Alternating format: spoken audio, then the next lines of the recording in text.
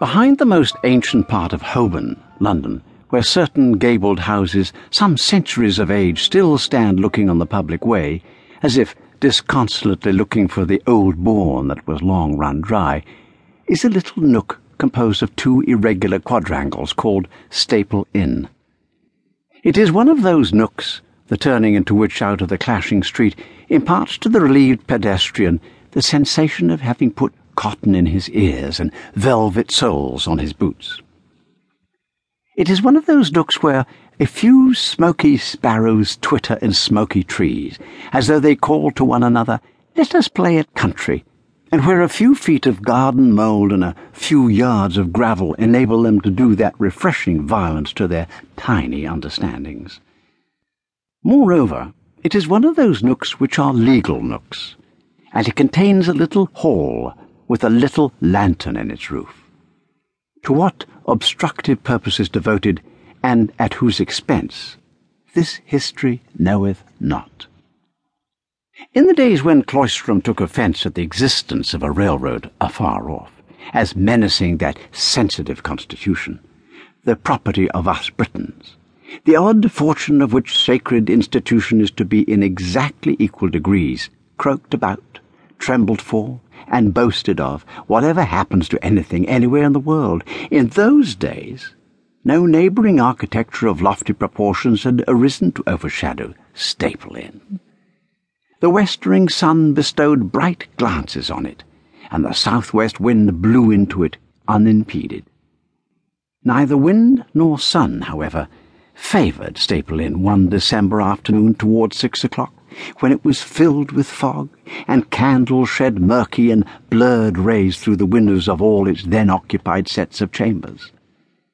Notably from a set of chambers in a corner house in the little inner quadrangle, presenting in black and white over its ugly portal the mysterious inscription, P.J.T.,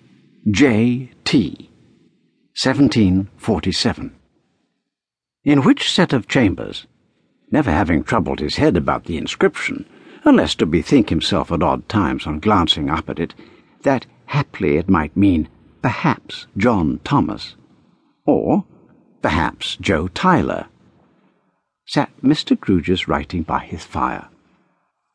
Who could have told by looking at Mr. Grewgious whether he had ever known ambition or disappointment? He had been bred to the bar, and had laid himself out for chamber practice, to draw deeds, convey the wise at call, as Pistol says.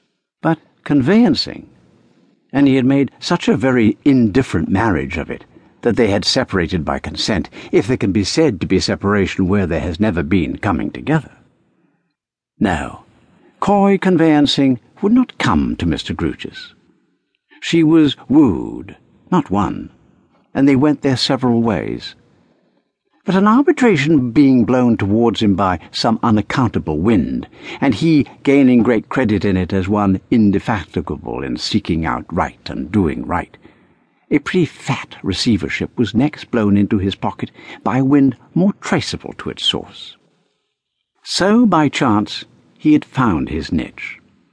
Receiver and agent now to two rich estates, and deputing their legal business in an amount worth having to a firm of solicitors on the floor below, he had snuffed out his ambition, supposing him to have ever lighted it, and had settled down with his snuffers for the rest of his life under the dry vine and fig tree of P.J.T., who planted in 1747. Many accounts and account books, many files of correspondence and several strong boxes garnished Mr. Grewgious's room. They can scarcely be represented as having lumbered it, so conscientious and precise was their orderly arrangement.